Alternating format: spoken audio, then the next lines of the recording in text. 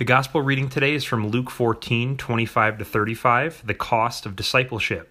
Now great crowds accompanied him, and he turned and said to them, "If anyone comes to me and does not hate his own father and mother and wife and children and brothers and sisters, yes, and even his own life, he cannot be my disciple. Whoever does not bear his own cross and come after me cannot be my disciple. For which of you, desiring to build a tower, does not first sit down and count the cost, whether he has enough to complete it? Otherwise, when he has laid a foundation and is not able to finish, all who see it begin to mock him, saying, 'This man began to build and was not able to finish.' Or what king, going out to encounter another king in war, will not sit down first and deliberate whether he is able with 10,000 to meet him who comes against 20,000? And if not, while the other is yet a great way off, he sends a delegation and asks for terms of peace. So therefore, any of you who does not renounce all that he has cannot be my disciple. Salt is good, but if salt has lost its taste, how shall its saltiness be restored? It is of no use either for the soil or for the manure pile. It is thrown away. He who has ears to hear, let him hear." This is the word of the Lord.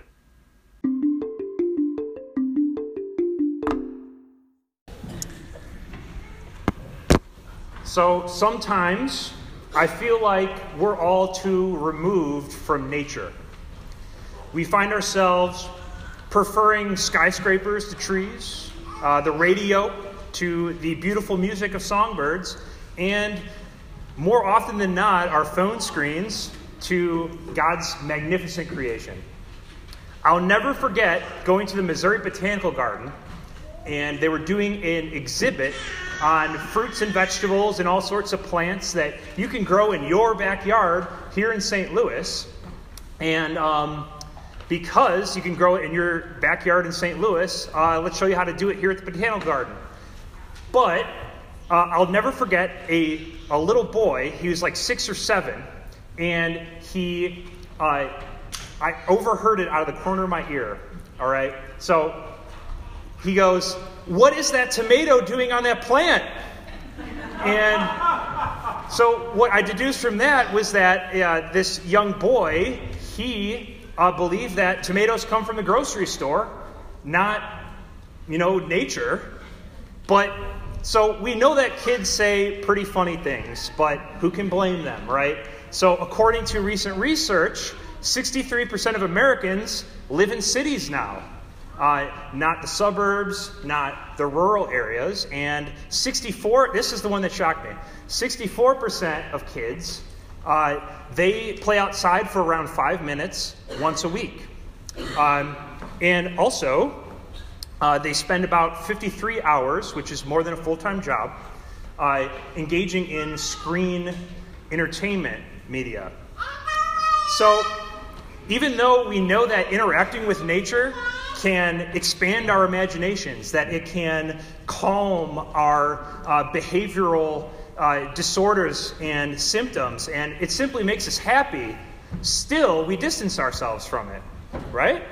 And I myself, I can't point the finger. You see, I grew up in the suburbs, and when I was about the same age, I remember going on vacation to Wisconsin very often. And one of the first ones that I can remember, we were driving up to central Wisconsin, and I was looking out the window as my dad never let us, look at our Game Boys or anything when we were on car trips. He always said, "Look out the window." But beside the point, I'm looking out the window at picturesque dairy farms, at rolling green hills, at the sunshine peeking through the clouds. And then what's that smell? And so, this whole time also, the cows are mooing from the dairy farm, so I'm starting to put 2 and 2 together. And my dad is mooing back because he's a funny guy. And I go, "Mom and Dad, it smells bad out here." And my mom peeks around and she looks at my brother and I, and she says, "I don't think it smells bad. I think it smells clean."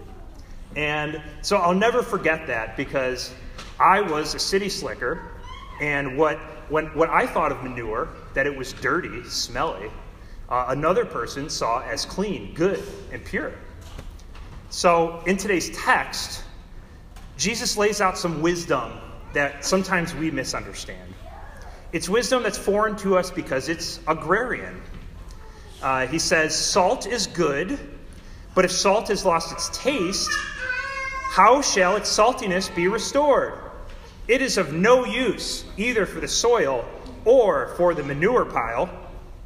Jesus says all this after giving quite a bit of examples of what it means to, or the true cost of discipleship. He says you have to be prepared to lose all of your friends and family, to endure suffering and inevitably death, and to suffer, this is a big one especially today, to suffer public shame, as well as perhaps losing your worldly possessions. But the bit at the end about salt, this was a timeless, eternal farming example that everyone that was there, that heard, could understand. But as I said before, today we're pretty disconnected from nature, from farming. We live in a city, we live in Ladue. And even though we see lots of trees around us, still, not many of us are farmers. But back in the day, most people farmed. And they've been connecting to conventional farming wisdom for thousands of years.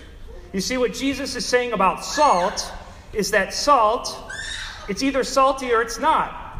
It's salty and you can use it for whatever purpose you have, or if it was not salty, then all you could do with it was throw it away. And there's no in between. Salty, not salty. Useful, useless. Therefore, Jesus only had use for disciples that were ready for the long haul, that still had their saltiness, that were willing to leave their old lives behind. If they weren't, if they lost their saltiness, then if they took into account everything Jesus was warning them about being his disciple, then and they decided not to continue to follow him, he had no use for them.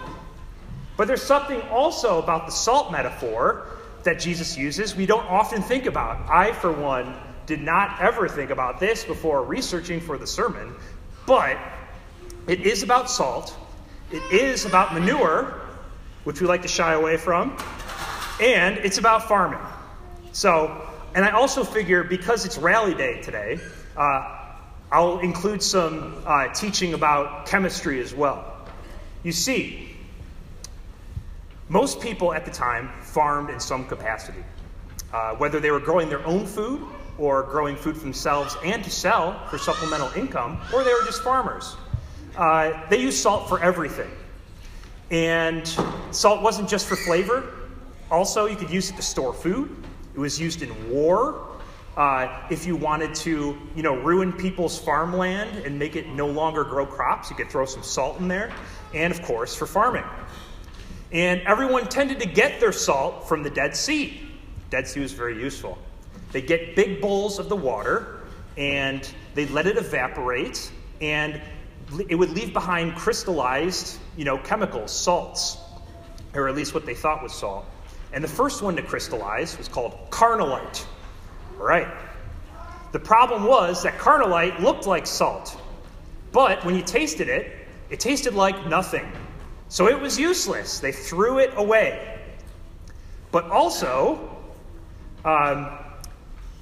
besides what I described before about using salt in times of war, salt also was used as a weed killer. And so that was potassium chloride. If you've ever used low salt, so it's potassium instead of sodium, so it doesn't hurt your heart or what have you. And finally, what I'm concerned about today, to tell you about, is potassium nitrate, my new favorite kind of salt. So, this was produced through this really strange ancient method that, you kind of ask yourself, how'd they figure this out? But anyways, they would put all those things they found from the Dead Sea into the manure pile with some ash and some other animal waste, and they'd let it sit there for like 2 weeks. Then they'd pour a bunch of water in it, and they'd let that evaporate. And what did they have left behind? Potassium nitrate. This nitrogen-rich salt was then literally used to fertilize the soil and young seedlings to yield better crop. It was a wonder product, and you could make it at home. So what made farmers like it so much is that they could toss whatever they had left over. They could even use the old potassium nitrate and throw it back into the manure pile. In 2 weeks, they had fresh fertilizer. So quite literally, the manure pile was great. It wasn't smelly. It wasn't gross. It was maybe a farmer's favorite thing. Endless nitrogen, ready to recharge their fertilizer and yield better crops.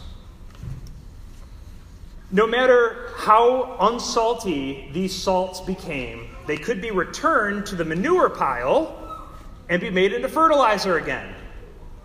So after this, Jesus says, hearers, those who can hear, listen to this. So hearers is what Jesus calls his followers whenever he's teaching them something. It could be, the Sermon on the Plains. It could be a parable. It could be when he's talking about who family is. It's like calling them catechumens.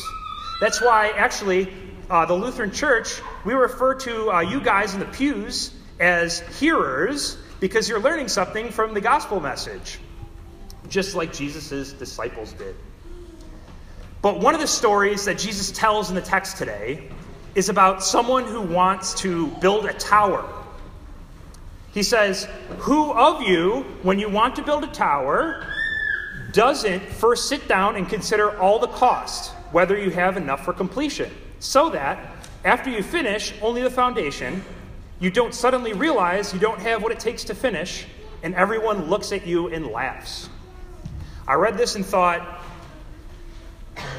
who of us has considered building a tower? That was my first reaction. And then I remembered Boy Scout camp.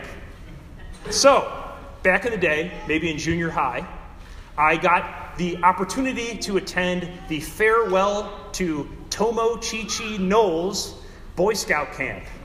It was the last weekend before the owners sold all of the beautiful land to the park district for a very large sum of money. And we basically learned this that Friday night, all of us scouts in junior high, that we would no longer be able to go and do archery, BB shooting, learn knots, and all the things scouts do. So we were bummed. And we're sitting around the campfire, and our scoutmaster, Mr. Mack, he picked up on this. He goes, guys, don't lose heart. There's lots of cool stuff we can do on Farewell to Tomo. In fact, let's build a tower. And so we're all like, okay, this adult says we're going to build a tower. That sounds like a good activity. Let's build a tower. But then we said, what do you mean we're going to build a tower? How are we going to do that? Well, if you're familiar at all with what a stereotypical scout thing might look like, think of the holy grail of Scout Pioneering Merit Badge, which is the 14-foot signal tower. All right? So it was made of 4 felled trees that were the 4 poles, and then you would be supported with X's that were lashed onto those 4 poles. We had lashed together a platform, put that on top for us to stand, lashed together a ladder, and it was 14 feet tall, huge, and nothing was there before, and now there's this huge tower there. However, so all of a sudden we had that image in our head, right? We're going to build this awesome 14-foot tower, and we were just like 12, 13 years old. We go to sleep that night. We're still worried. We're just 13-year-old kids, but Scoutmaster, he's going to help us out. The next morning, we go up to Scoutmaster, and we're like, hey, we're all like 11 to 13 years old. How are we going to build a tower? And he goes, guys, what are you talking about? I know you all did Pioneering Merit Badge this summer at Scout Camp. And he was right. So we all did Pioneering Merit Badge, where we learn knots, what everyone thinks Boy Scouts know. So we knew the clove hitch, the butterfly knot, the round turn with 2 half hitches, the rolling hitch, the water knot, the carrot bend, the sheep shank, and the sheep bend. So what that meant was we could do the square, diagonal, round, shear, tripod, and floor lashings. We could build the tower. You see, we already had our foundation laid. We had studied and earned the merit badge, which taught us all the skills that we needed to build this tower. And we could go back at any time to that foundation, draw from it, and reap the benefits. So we split into groups. We make teams. One section is working on these poles. One section is assembling the X's. One is doing the floor, the what have you. And the day went by, the sun went down, and the tower was built. And we all took turns standing on top before everyone had a cell phone camera, so no proof. However, we didn't give up despite our doubts. We completed the project not by winging it, but because we sat down, we made a plan, and we remembered and returned to our foundation for strength. You see, Jesus also gives us a goal, to be his disciple and to go and make disciples of all nations. Like building something, everyone gets very excited about the goal, about the vision, about the mission statement that everyone voted on at the voters' meeting. However, we often don't take into account the whole plan, seeing it through to the end, the cost of discipleship. Yes, we have the foundation there, but when it's time to go out and tell someone about the gospel, about Jesus, with your hairdresser, all of a sudden, the words aren't there.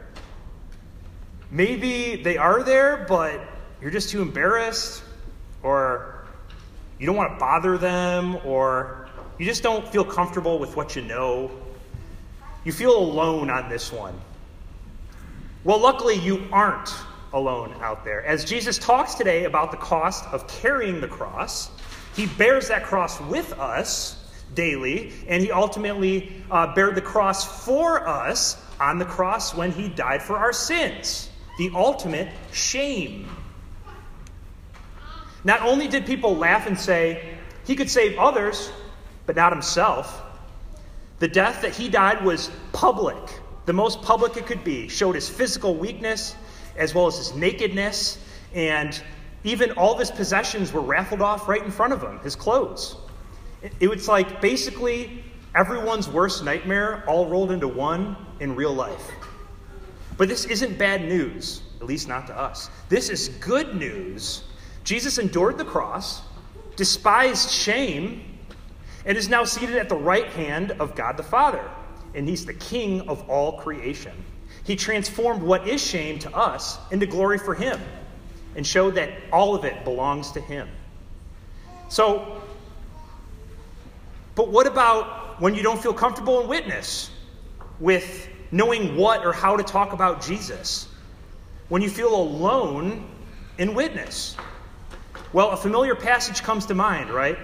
Jesus says this about a couple chapters before this lesson. He says, when they bring you before the synagogues and the rulers and the authorities, do not be anxious about how you should defend yourself or what you should say. For the Holy Spirit will teach you in that very hour what you ought to say. Now, people get this one wrong all the time. When I first read it when I was a young man, I thought, phew, I don't have to read the Bible or study any sort of witness documents or whatever, because the Holy Spirit will just whisper right in my ear and it'll come out my mouth. Well, it's not that easy. The verse is saying that we are hearers, catechumens, students of God and his Holy Spirit. He's teaching us constantly what we ought to do in his word, in the scriptures.